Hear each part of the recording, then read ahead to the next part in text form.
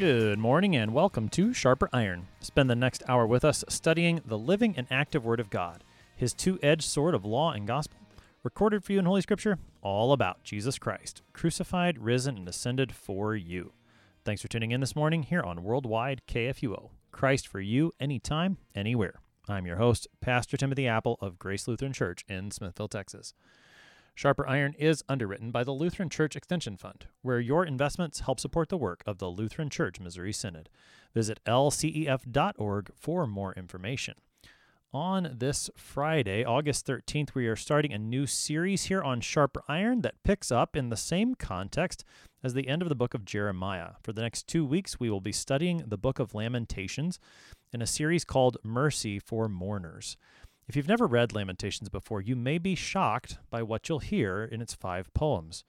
Jeremiah and the people of Jerusalem give utterance to what might have seemed unutterable, the horror, the misery that they'd known because of the catastrophe that was the fall of Jerusalem, the destruction of the temple, the death of the Davidic king, and the exile of the people of God. The pain is raw, and the prophet is not afraid to speak of the brutality of what he and the people had experienced and felt.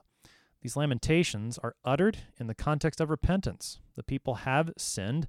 They know they deserve the Lord's wrath. But these lamentations are also uttered in the context of faith. The people are not merely complaining, but they are crying out to the only one who can deliver them, the Lord their God. Today's text will introduce the book as a whole and study the first half of the first poem, Lamentations 1, verses 1 to 11. To help us sharpen our faith in Christ as we study God's Word today, we have with us regular guest, Pastor Sean Linnell. Pastor Linnell serves at Trinity Lutheran Church in Blair, Nebraska. Pastor Linnell, welcome back to Sharper Iron. Thanks for having me. It's a pleasure to be here and a humbling experience to begin this book of Lamentations with you. Indeed. This is, it's one of those books where Lamentations is the correct title, no doubt. And every time I sit down and look at this book and start to read it, I'm amazed at just how much that title fits. And it maybe is not even a strong enough word. So as we prepare to look at this book as a whole and the first part of chapter 1 today, what kinds of introductory material do we need to know? I think there's quite a bit of context that's going to be helpful, not only for what we talk about today, but for this whole book. Yeah, and as far as even the name, like in the Hebrew prior to the Septuagint, like the name isn't even Lamentations; it's just "Oh how," which is more of like an exclamation of than anything else. And that's not. Some Hebrew scholars are going to get mad at me, but that's how I sort of read that. But yeah, Lamentations it's the 25th book in the Old Testament, and we have that located right between Jeremiah and Ezekiel. And Lamentations is it's a collection of 5 poems, and these poems are written by eyewitnesses to the destruction of Jerusalem and the temple. And the Babylonians are the ones that came in and did that. And so this is written then during the 70-year period of exile, which begins there in 586, 587. Now, the book itself doesn't claim an author, but our tradition holds that the book was written by Jeremiah. And there's arguments for and against that. Some people say that really this tradition comes from just kind of a misunderstanding of 2 Chronicles 35. And in that book and in that chapter, it says that Jeremiah composes a lament over Josiah. But Lamentations doesn't lament Josiah. It laments Jerusalem herself. And so some people are a little wary because of that and some other things. But even still, there are striking similarities to Jeremiah in Lamentations, both in style and in the way things are phrased. So, the virgin daughter of Zion as being irreparably breached, we'll say. The appeal to the righteous judge for vengeance, and the expectation that the nations who rejoiced over Jerusalem's fall would themselves be destroyed. Those are all things that they share. And so this tradition of Jeremiah being the author is not without merit. In the original sort of Hebrew order of things, Lamentations does not come directly behind Jeremiah, but it's much later in a section of the Ketuvim called the Five Scrolls. But the Septuagint, which is the Greek translation of the Hebrew scriptures, moved Lamentations to its current location. The Latin Vulgate kept it there, and so our English Bibles continue that tradition.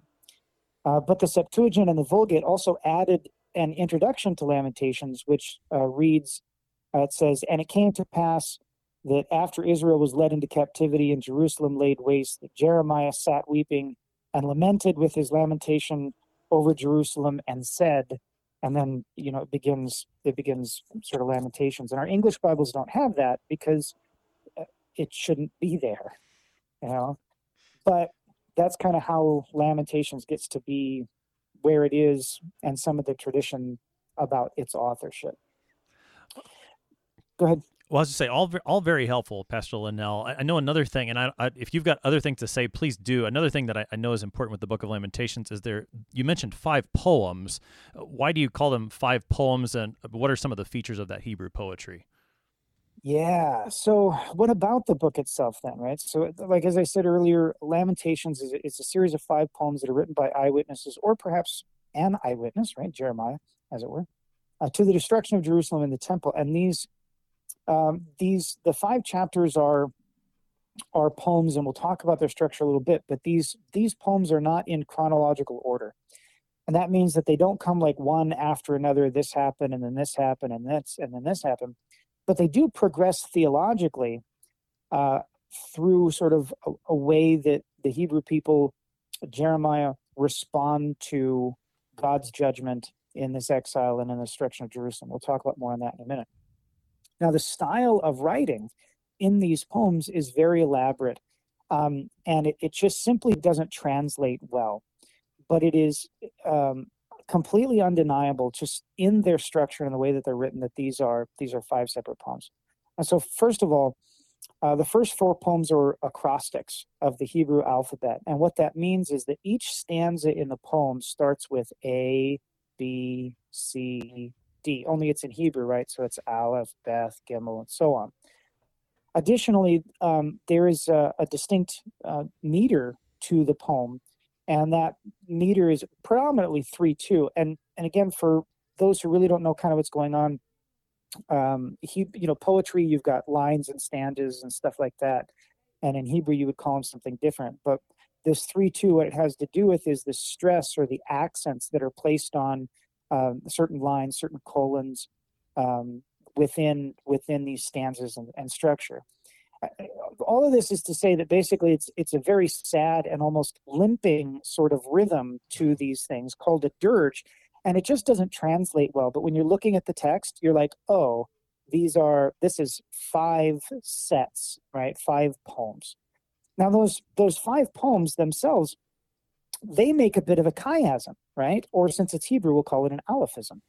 And what that means is that chapters 1 and 5 sort of parallel each other, and chapters 2 and 4 sort of parallel each other, and then chapter 3 is really the obvious climax. And it's the climax not only in theme, but also it's the climax in structure.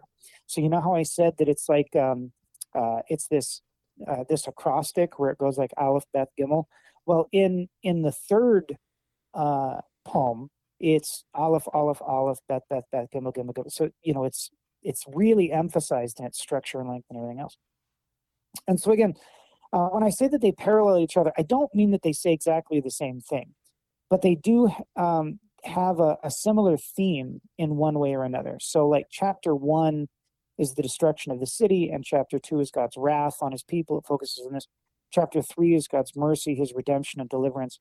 And then 4 sort of revisits God's wrath again, but it does so with that grace in mind. It's revisiting this wrath, but the wrath is over. That's sort of the theme of this. And 5 revisits the destruction again, but it's also a prayer looking forward that the Lord would restore his city and his people. And so even the structure of these things and these poems are put together, it's incredibly elaborate. It's incredibly structured. It's not just a collection of, cute things to write. Somebody put a tremendous amount of time and effort into structuring this. And again, this is back when they didn't have erasers. So You know what I mean? Like somebody really did this. That's fantastic, Pastor Linnell. Very, very well laid out in terms of the introduction that you gave and putting that book forward. Again, that 1 and 5 being parallel, 2 and 4 being parallel, with chapter 3 standing as the center, not only in terms of the structure, but theologically as well, with God's mercy. As you gave that introduction, and you've already introduced some of that, but can you dig a little further into the themes that we're going to encounter in the Book of Lamentations? So when we read poetry, we need to keep a few things in mind, right? And when we're reading God's word, we need to keep a few things in mind. And the first thing is that words matter, right? Context matters. You can't simply make a text say something that it doesn't say. If Jesus says, "This is my body," you can't then turn around and say, "Jesus means this is not my body." Moreover, we have this sensus literalis unus est, yeah? And Can you what say that that in means, English? yeah, so really what that means is that there is one meaning to a text, and that meaning is the literal one, the one that comes from the words. So you can't just read a text and then claim to have some sort of vision that interprets it for you or gives you some sort of, Gnostic secret insight. But this has often kind of been misused to say that a text can't have layers, that a text can't be figurative when it is literally poetry, or that the intention of a text cannot be, at least in part, to elicit familiarity or connections with other parts of the canon, or to paint pictures with words, to be a typology for Christ. This is God's word, and it is certainly more than poetry, but it's certainly not less than poetry. And so, as we're reading in these these poems, the words that they use should elicit for you not just sort of a painting, but also it should take you there a little bit, even if it is sort of emotionally. It's meant to be relatable.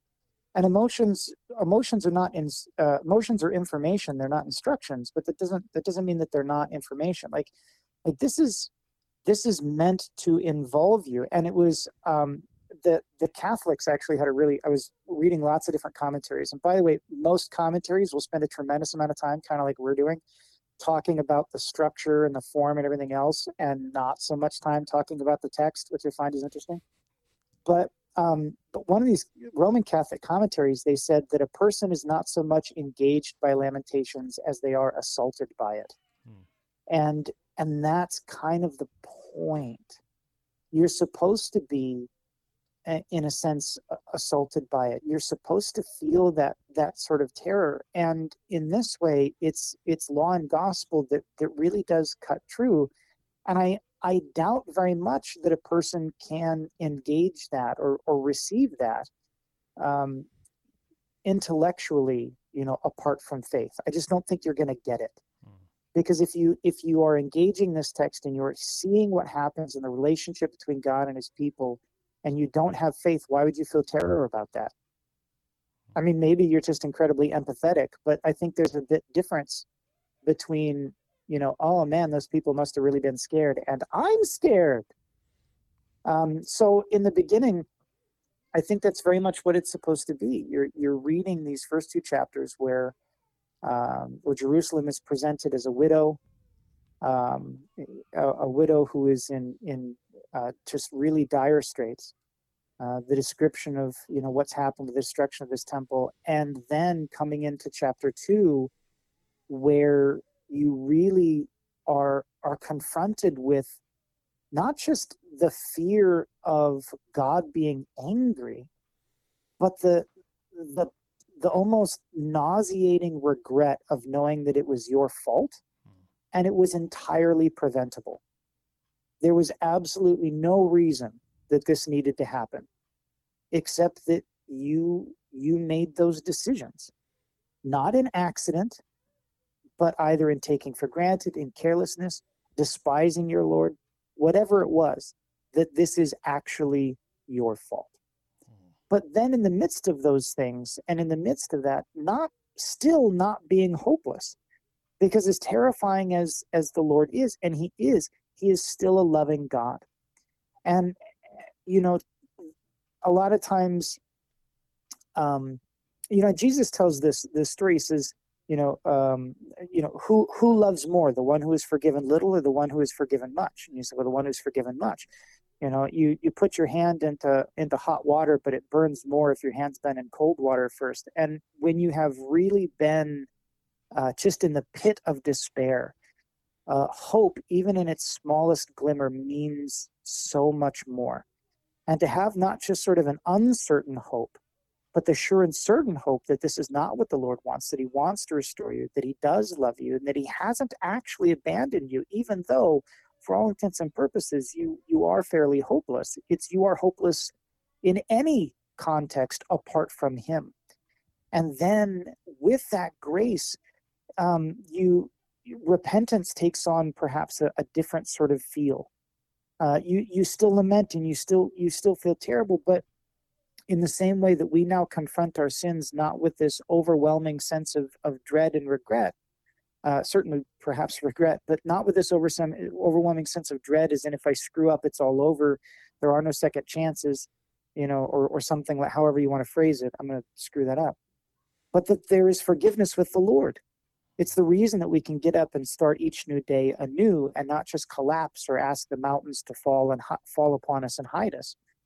And then taking a look at your situation in a complete and honest sort of stock, and in the 5th chapter say, Lord, this is where we are, and it is because of our sin, but we trust that you will restore us, and we pray that you would come quickly.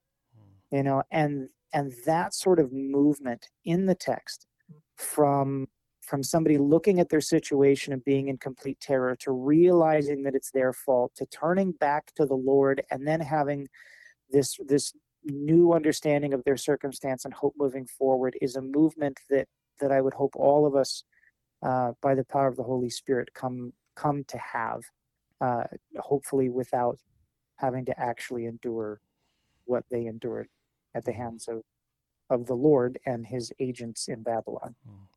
Again, very, very well said. And I really love the way that you're just drawing this whole book together to see that movement through the book.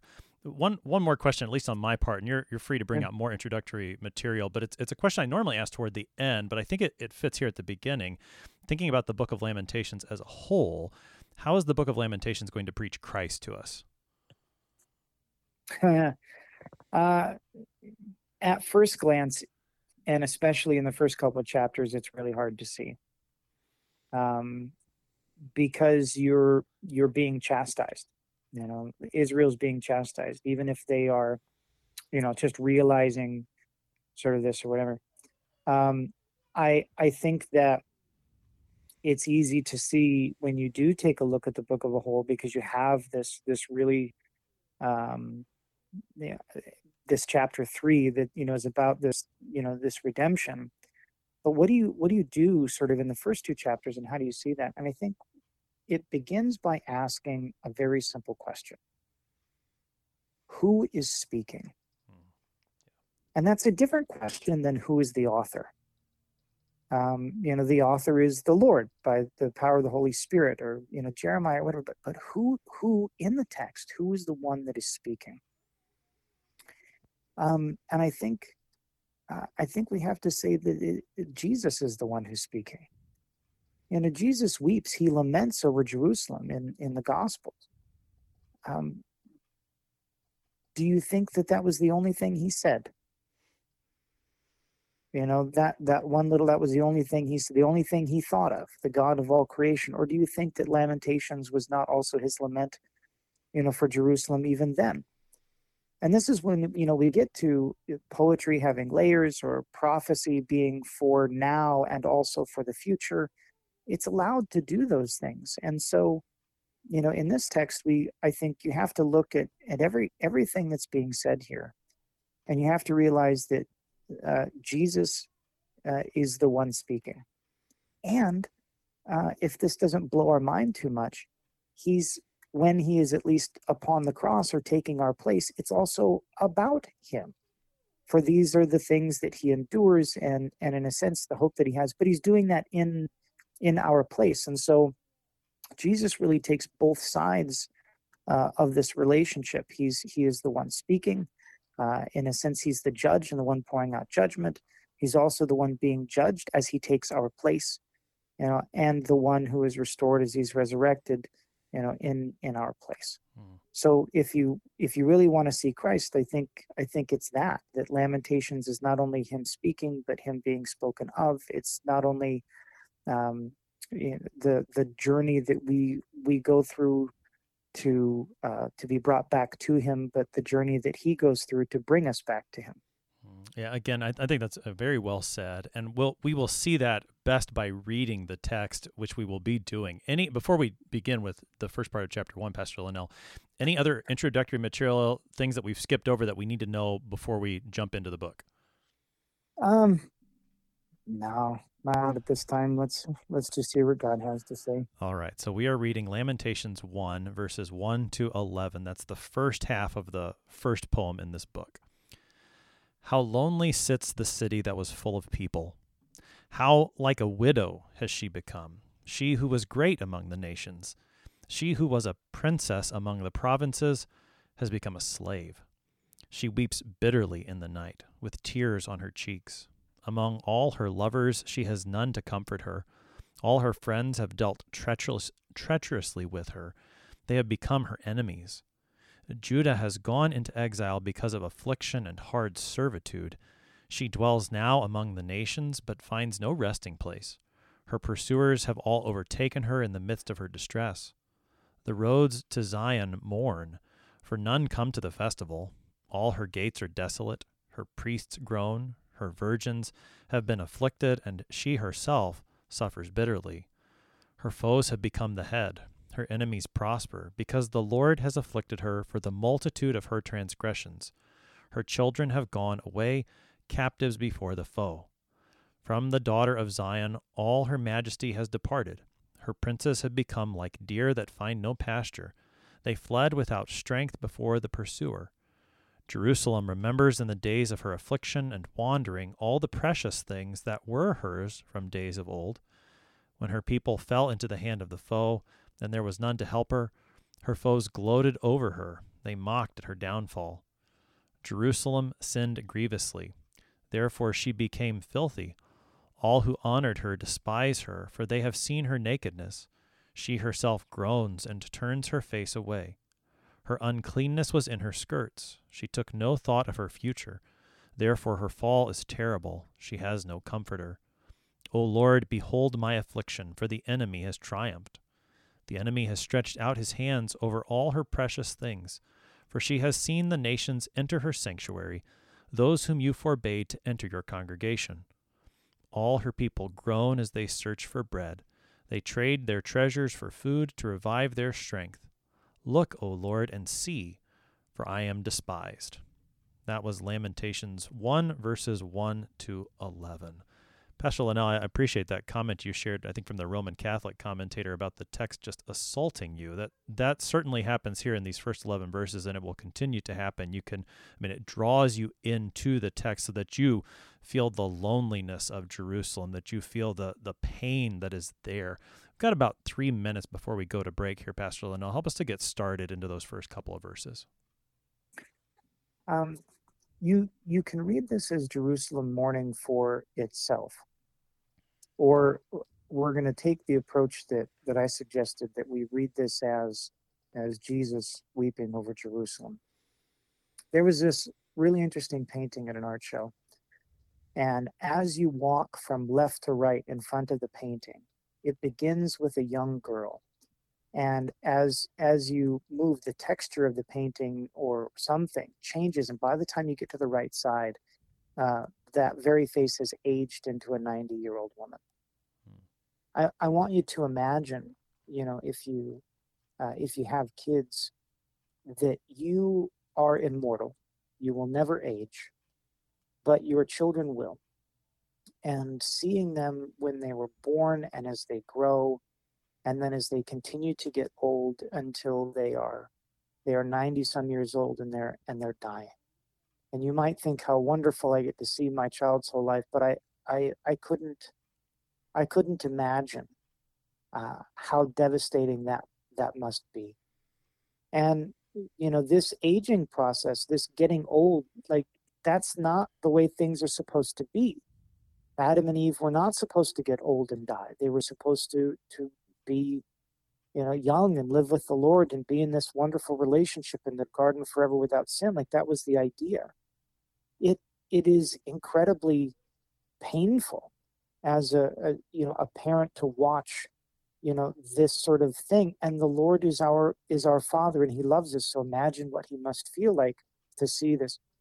And so you have this in Jerusalem in her youth, and just the joy of her growing up and the relationship and everything else. And now it's almost as if she doesn't even know you, and you just sort of have to watch as she wanders around in this helpless sort of way in the street with no one to care for her. All of her friends are gone. She has nothing left and no one to take care of her. And now she's just sort of a beggar and struggling, and she can't even think straight. She doesn't even hardly remember that. Like, that's devastating. And this is the way that it begins.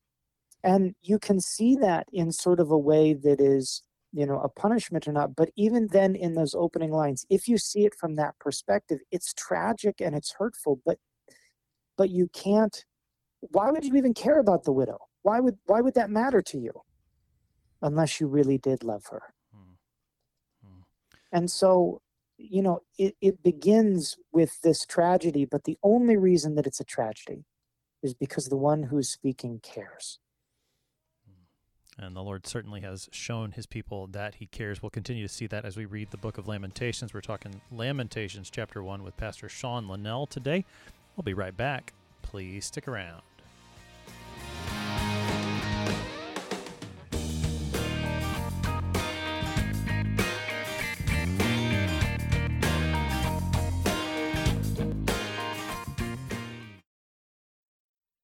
What does it mean to live the Christian life? Reaching out in mercy to our neighbors, receiving our Lord's gifts in worship, and proclaiming His truth to the world. The Lutheran Church Extension Fund comes alongside churches and individuals to help them live out this beautiful Christian life every day. This year, we have a ripe opportunity to bring Christ to a hurting world. Discover the role you can play in this great work. Call 800-843-5233 or visit lcef.org. Welcome back to Sharper Iron. It is August 13th, and we are studying Lamentations chapter 1, verses 1 through 11 with Pastor Sean Linnell of Trinity Lutheran Church in Blair, Nebraska.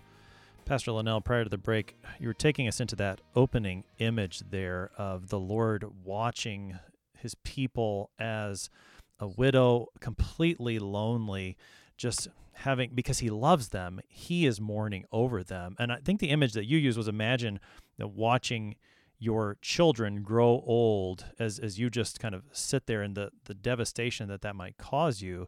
The image here is this idea of a widow. And of course, the Lord is still alive. He hasn't died, but His people, His bride, that's another image that the Old Testament and New Testament both use for the people of God. They've left Him. They've deserted Him for these other lovers who have turned out to be no comfort at all in their greatest time of need. And I think that image of the marriage between the Lord and His people adds to the mourning, the sadness that the Lord experiences as He's watching His people wander about now in the midst of this destruction. Right. And I think this gets into sort of the layers of how you see things. And it's a very Jewish way to like read through something once and just really buy into the theme that you're reading it through, and then go and read it again and start with a completely different sort of theme or point of view, and then read through it again from that perspective. It's probably a coincidence if the Lord does such a thing, but there's these 5 poems here in Jeremiah and these 5 discourses in Matthew. And, but in reading it in a similar way, you're supposed to read the introduction, read a discourse, and read, the conclusion, the passion, and then read the introduction, read the second discourse, and read the passion. So, as you read through, you read this from the perspective of, the Lord who's watching this, His child or His beloved. She weeps bitterly in the night with tears on her cheeks. Among all her lovers, she has none to comfort her. And the Lord says, how I long to comfort you, but you would not. The reason that you have no one to comfort you is because that's what you wanted, in a sense. And that's got to be terribly painful. And so you look at this painting as a widow, and you can see this as a widow. She's a widow because the relationship between her and her husband, or Jerusalem and the Lord, is broken. Yeah. And you read it through from that perspective, where it's this sort of heartache, and look at the sufferings, and this is a terrible thing, and it doesn't need to be this way. But then you can go back and you can read it again, and like you said, but she has, in a sense, married herself off to false gods. She's treated the Lord as if he was dead, and gone after all of these false gods, but these false gods have now abandoned her. And so in that sense, it becomes a little bit less sympathetic, and a little bit more of a cautionary, not exactly mocking, but how lonely sits the people or the city that was full of people, and how like a widow she has become. Look, you used to have people in you, right? People that would come from all over to worship your various gods and do sorts of things and see the greatness, but how like a widow you've become. What about all of those people that you've married yourself up to? For truly I say that you have had, how many husbands, and yet you're married to none of them. And so, you go through this thing. You who were like a princess have now become a slave. And so the tone is very different if you take it that way. And which one is it? I think you're supposed to read both. I don't think you're supposed to read it once. I think you're supposed to read it through each time. And there's a different emotion. And by the way, people are complicated, and relationships are complicated. And you can be angry at somebody over the things that they have done, while at the same time hurting for them. If you've ever been in a relationship where you really loved somebody, but they cheated on you, like, you're allowed to be angry about that. But at the same time, you really do care about them. And how terrible and conflicting that must be. Because the pain that is being caused, you're not doing that. They're doing that by their choices and these sorts of things. And so you're supposed to read it through multiple times, I think, and see it, that way. Judah has gone into exile because of affliction and hard servitude, and she now dwells among the rest of the nations, but finds no resting place. Jesus says, "Come unto me, and you will find rest." Right? All her pursuers have overtaken her in the midst of her distress, and the road to Zion mourns, for no one comes to the festival, and all her gates are desolate. So we talked very much about the Lord being the one who is speaking. But what if we take the perspective of the Lord in our place? And this, in a certain sense, then speaking about Jesus as he is taking our place and suffering for us. The road to Zion mourns, for none come to the festival, and all her gates are desolate. And part of the point of crucifying Jesus outside of the city, in addition to fulfilling prophecy, is that everybody who comes and everybody who goes, they pass by what? And they're there for the festival. They're there for Passover, and then, and everything else. And this is part of, the objection to having that inscription over his head, the King of the Jews, is they're like, look, there's going to be people coming from all over. They don't really know what's going on, and they're going to see this, and it's going to be very confusing. Maybe, what's written has been written. Her priests groan, her virgins have been afflicted, and she herself suffers bitterly. Her foes have become the head. And so as you read through, I think you're supposed to take all of these little glimpses and things that foreshadow and things that look backwards. You're supposed to read it from the perspective of the Lord who mourns. You're supposed to read it from the perspective of the Lord who is, in a sense, not exactly mocking, but a little upset. And you're supposed to read it from the perspective of, Christ, who is actually suffering these things, in our place. I think one of the interesting things that we end up getting to, though, and a conversation that we need to have, is that in Lamentations, it's not simply that the people are mourning the consequences of their sin, but they are mourning God's wrath at their sins. And let me explain that a little bit more. If I tell one of my children, not to touch the stove because it's hot, and they touch the stove, I'm not punishing them, but they're going to regret doing it. Yeah? It's why I told you not to do it. On the other hand, if my children do something that I tell them not to do, or they steal or whatever, the consequence is a direct result of my action, my wrath, right? Which sounds very heavy, but really we're talking about God, so it's okay. But there's a difference there. Sometimes, and as Augustine once said, or Augustine for those who are fancy, sin is its own punishment. There's a reason that God tells you not to do those things. If you go out and you break the sixth commandment all day long and you end up with an STD, God did not afflict you as he did the Egyptian Pharaoh and his harem. That's why God told you not to do that, among other reasons. But in this case, Lamentations identifies correctly that these things are not simply that their society fell into decadence and decay and then they were overtaken, but their society was really doing just fine, except for the fact that they were sinning grievously against the Lord, disregarding his warnings and calls to repentance, murdering his prophets, and thus the Babylonians did not come simply as a natural result of history and the tumult of the nations, but as agents of the wrath of God.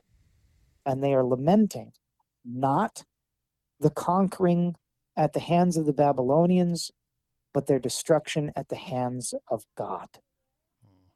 And this is an important thing to note, because the solution to that, if the problem is the Babylonians, then the solution has to do with how do we deal with the Babylonians.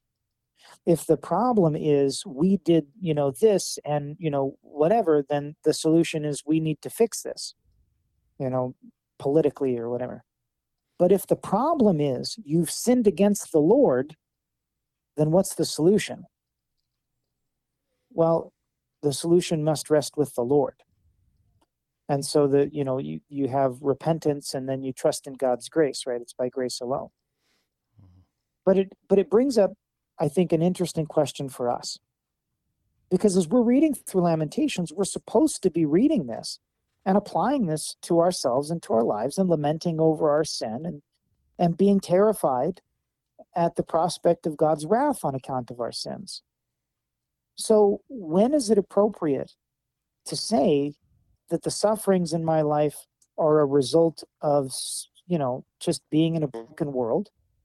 When do we say that the sufferings in my life are a result of me making bad choices? And is it ever appropriate to say that I'm suffering because the hand of the Lord is upon me? And how do you tell the difference? What do you think, Pastor? That's the question. I mean, that is the challenge. How do I know? I mean, just as you're talking about that, I think you've certainly rightly identified the issue at hand in Lamentations, and we talked about this several places in the book of Jeremiah, particularly toward the end, where the Lord is speaking to those foreign nations around the people of Judah, and he's telling them of their coming destruction. And he makes it clear that all the things that are happening are not simply, accidents or coincidences of history, but they are his action within the history of the world, executing his judgment against those who have sinned against him. Now, we don't have that word from the Lord like in the same way that Jeremiah had it in the 500s BC. So, I mean, one of the passages that comes to mind, and this I guess is one of my go-tos in a situation like this, is from Luke 13, where Jesus is met by those who want to talk to him about the Galileans whose blood was mingled by Pilate with the sacrifices. And Jesus says, "Do you think they were worse sinners? Well, you better repent or you'll perish." And then he adds his own example. That I guess maybe this is how I often think about it. In a case where I don't know, am I suffering right now because I did something that was stupid and that's the consequence of living in a sinful world, or am I receiving a punishment from God? Sometimes within the context, I don't necessarily know what should I do. I should probably repent because there's something that I need to repent of anyways. That's at least one way that I've thought about the situation in my own life and in pastoral practice as well.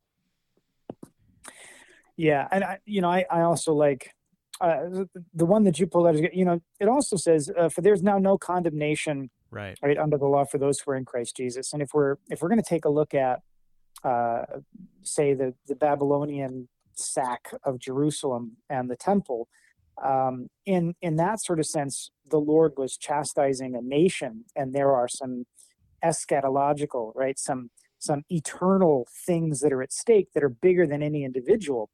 But when the Babylonians come in, like, the idea of chastisement is that it turns a person to repentance. Yeah. But in this particular case, as we're looking at the Babylonians coming in, I'm pretty sure that there were thousands upon thousands of people for whom repentance was not an option because they were put to the sword. And so there's a little bit bigger than sort of this individual kind of aspect going on. But I mean, to take the other side of things, you say, well, certainly we don't have the word of the prophet like they did back then, but there's a reason we don't have prophets anymore anyway. It's because we have the Bible. Right. So can we really not say that the Lord is not spoken when you can open the Bible at any point in time and look in it and see the warnings of the Lord against sin? And so I think that conversation, I'm not saying that I think that that's the case. I just think that if we dismiss it too much out of hand, the devil is really good at making arguments from Scripture, even though he doesn't use Scripture appropriately, right? Right. And we are probably a lot less able, at least on our own, to stand than Jesus in the wilderness. Thanks be to God, we have the Holy Spirit. And so in this case, I think what you came to is actually really the right answer, which is, does it matter? Because the proper response is to repent. Whether the Lord is making this thing happen, or whether it's I say the natural, but whether it is the direct consequence, the direct result of my sin, which is the Lord told me not to do that, and there was a reason. Either way, now what? Repent, right? Repent, and there is grace for you. There is forgiveness, and the Lord is not angry. And even if it is a chastisement from God, take comfort in that the Bible says that the Lord chastises those whom he loveth. The idea of a chastisement is not the same thing as a punishment, right? The idea is that it is meant to turn you back around to him. It's not that he's angry and he's trying to pour out vengeance or wrath in that particular sense, but the whole point is that you turn around. So turn around. I think the danger that we get into is that in these particular circumstances, and this happens a lot, and it's really devastating for me as a pastor who loves the people that I care about to hear things like this. It's really dangerous, and it's really devastating when people take the position that as soon as I learn the lesson that God has for me, this thing is going to stop. No, that's not how that works, right? You say something like, well, I asked the Lord to teach me patience, and so these things are here, and as soon as I learn patience, then they'll go away. If only. You've never had kids. So it's just not the way that works. We live in a broken world, and there are lots of terrible things that happen. Some of them are a direct result of our actions. Some of them are a direct result of the sinful actions of someone else. And some of those things, those terrible things that happen, are just because we live in a broken world. God didn't send cancer to infect you because he was mad at you for something. And your cancer's not going to go away if you just figure out what God wants. He doesn't make deals like that. I'm not saying your cancer is going to do this or that or whatever. I'm just saying that that's not how that works. But it always works this way. That as we repent, we receive forgiveness and grace from the Lord. And indeed, his grace and forgiveness is always there, and he always desires to shower it upon us. Just don't push it away. And this is, I think, really what Lamentations comes to and what they come to understand. Because they spend these first two chapters like really feeling and understanding the depth of their own depravity and the Lord's anger towards these things. But they do come into chapter 3, where the Lord's redemption and his forgiveness is present. But just because they realize it and, oh yeah, we were bad. Hey, I'm sorry, God, I repent. Now what? Like, does the exile immediately end? No, it doesn't. And they come to terms with that also in chapters 4 and 5. Because in chapters 4 and 5, they are still, they're acknowledging this terrible position that they're in, but they're able to endure it now with hope. And so in these first 2 chapters, you really don't get that, though. I mean, I don't think you do a whole lot. But they do start to turn to the Lord. I mean, this is going to come in next week when you get to the sort of the end of the chapter. But if you even take a look at the last portion of ours, would you read that last verse 11 for us again? Sure. Verse 11 says, "All her people groan as they search for bread. They trade their treasures for food to revive their strength. Look, O Lord, and see, for I am despised." Right.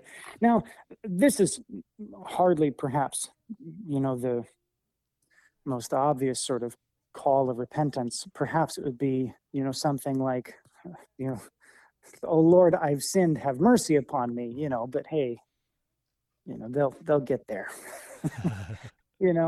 But what are they doing? In the very first and foremost way, who are they calling out to? Right.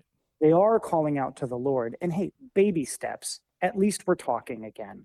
Because previously, they weren't. They were killing prophets as opposed to having a conversation. So this is a much better position to be in, right? We're making progress. And so, yeah, go ahead. Well, I was just saying, the same thing happens at the end of verse 9 as well. You have a prayer there as well. "O Lord, behold my affliction, for the enemy has triumphed," which isn't, there's maybe not the confession of sins that you're wanting to hear right there. But again, they're doing the right thing in that they're talking to the Lord. They're not simply just complaining about all the bad stuff that's happened to them, but they are beginning to throw themselves upon the Lord and his mercy. And that's where, I think Christian lamentation is so very needed, that it's so much more than like whining. I think we may be prone to think of this as whining, but when we see the people, Jeremiah, and then, all these ways of looking at it, when we see it being given to the Lord, I think that's a really important point to emphasize, not only here, but as the book progresses as well. It really is. And as you come into chapter 2, I think they do start to turn around and say things, a little bit more, "Oh, the Lord's wrath is upon us." Because in this one, they're like, "Oh, God, look, we're afflicted by our enemies and everything else." And, the Lord's like, "Good. I'm glad that you're turning around and you're finally turning to me, that you have nowhere else to go. But do you really understand what the problem was? Like, do you understand why we're in this position at all?" They're like, "Yeah, because the Babylonians are terrible." He's like, "No, you should think about that some more." And so in chapter 2, you get a whole lot more sort of what we might call sort of repentant reflection about their sin. But again, I think, like you said, you're right. You're finally turning around and talking to the Lord. You're having that conversation and the like. And sometimes it is very much the case that those things need to be stripped away. And so in a certain sense, and this is almost terrifying, but if you trust the Lord and you're looking at your situation and you're a little unsure about where you are, or maybe you know exactly where you are, but you don't have the strength to come out of this hole that you've put yourself in.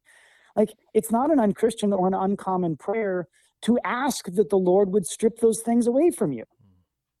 And if he says yes, that's hardly in a sense wrath. That's him helping you. But that really is sort of a perspective that only comes out of faith, that the Lord would tear these things out of your life, even if those are things that there's a part of you that kind of like, your sinful nature that likes, but that he would tear those things away from you so that you can see those things, more clearly, because you can't escape them by yourselves. Israel, when the Lord does this, like, is there really any hope that apart from the Lord's divine intervention that they're going to turn around? I mean, goodness, even the kings that kind of turned things around a little bit, like, they weren't great. They were just good in comparison, you know? Right. So if the Lord doesn't do these things and provide this hard reset, there is no hope for them. And he knows, and he always knew that was going to be the case. And in a sense then, and this is kind of bad, but in a sense then it becomes his mercy that he does these things, but not because he's pouring out wrath upon you, right? But because that chastisement is designed to turn you around, and he really does love you. There is grace waiting. You know, the idea that like hell in a particular punishment or something that would be part of God's mercy. There's some weird Calvinist theology that teaches garbage like that. But that's not what we're talking about. In our lives, when we have terrible things that come our way, we should actually thank God then for the opportunity to rely on his grace and to receive his mercy. For as Paul says, when I am weak, what am I? Strong. Right. And that's, I mean, anybody who's hearing that apart from faith is going to say, what an abusive relationship. It really is something that, you know, we can only hear through faith, because we do trust that the Lord has our best interests in mind. And also we're looking forward towards an eternal goal. We're looking forward toward an eternal life and the resurrection which is to come. So what is this world to me? I have learned to be content in all things, as Paul says. And then what does he do? He lists a whole bunch of really terrible things generally. Yeah, he also lists in plenty, but also in lack, and he lists those things. And so he says, you know, I can do or perhaps endure all things through Christ who strengthens me. And so even the destruction of the temple, even the exile into Babylon, the Lord's people will endure, because it's not that, you know, the Lord has abandoned them. He really hasn't. If he did, we wouldn't be having this conversation. And in your life, when you undergo really terrible things, no, the Lord hasn't abandoned you. You can see it clearly in his word. You have the hope and resurrection of eternal life. But even more than that, as you pray to him, you wouldn't be having this conversation if he had.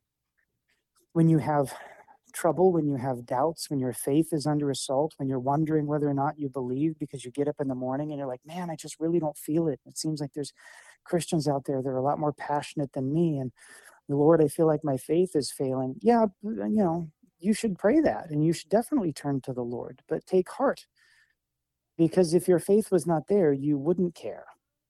It wouldn't bother you at all. You know, the Holy Spirit is indeed at work in you. And, you know, I should probably quote a hymn at this point, but I'm going to quote a contemporary song to make everybody upset. There's this Casting Crowns song where they say, I'm not holding on to you, you're holding on to me. And really that's true. That in the midst of this despair, the temple is destroyed, the city is sacked, the people are led off, only the poor people remain, all the rich and well-looking people have been taken away. It's just us ugly ducklings. And yet, in the midst of it, a remnant remains. The Lord promises to restore. The Lord has not abandoned his people, but there is hope that the exile will end, and more importantly, that the Messiah will come, and that the exile of all of his people will end when he returns and raises the dead.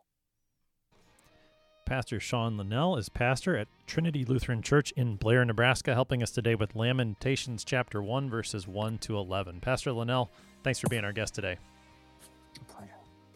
I'm your host here on Sharper Iron, Pastor Timothy Apple of Grace Lutheran Church in Smithville, Texas. If you have any questions about the Book of Lamentations, send an email to kfuo@kfuo.org or use the app. The open mic feature allows you to send up to a 60-second message to us. We love to hear from you. Thanks for spending the morning with us. Talk to you again next week.